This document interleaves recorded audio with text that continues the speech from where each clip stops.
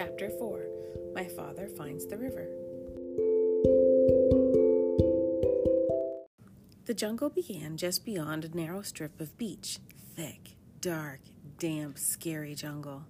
My father hardly knew where to go, so he crawled under a wahoo bush to think and ate 8 tangerines. The first thing to do, he decided, was to find the river, because the dragon was tied somewhere along its bank. Then he thought, if the river flows into the ocean, I ought to be able to find it quite easily if I just walk along the beach far enough.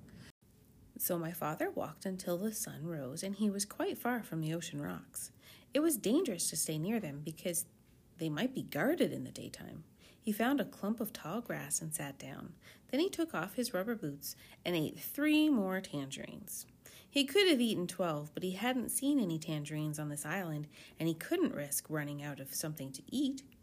My father slept all day and only woke up late in the afternoon when he heard a funny little voice saying, "Queer, queer, what a dear little duck.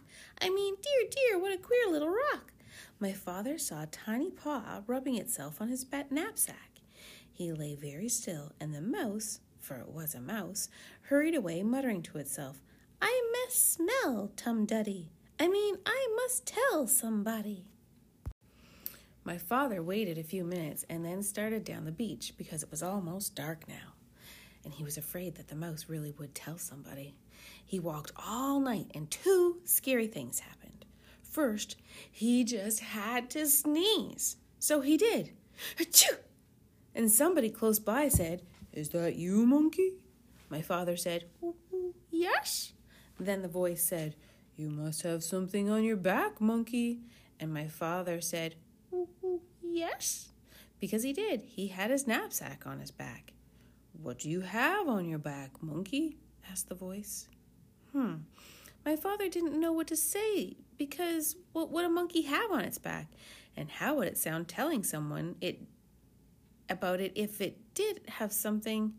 Just then another voice said, "I bet you're taking your sick grandmother to the doctor's." And my father said, "Yes," and hurried on. Quite by accident, he found out later that he had been talking to a pair of tortoises. The second thing that happened was that he nearly walked right between 2 wild boars who were talking in low, solemn whispers. When he first saw the dark shapes, he thought they were boulders. Just in time, he heard one of them say, "There are 3 signs of a recent invasion. First, fresh tangerine peels were found under the wahoo bush near the ocean rocks. Second, a mouse reported an extraordinary rock some distance from the ocean rocks, which upon further investigation simply wasn't there.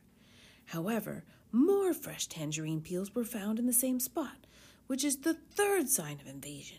Since tangerines do not grow on our island, somebody must have brought them across the ocean rocks from the other island, which may or may not have something to do with the appearance and or disappearance of the extraordinary rock reported by the mouse."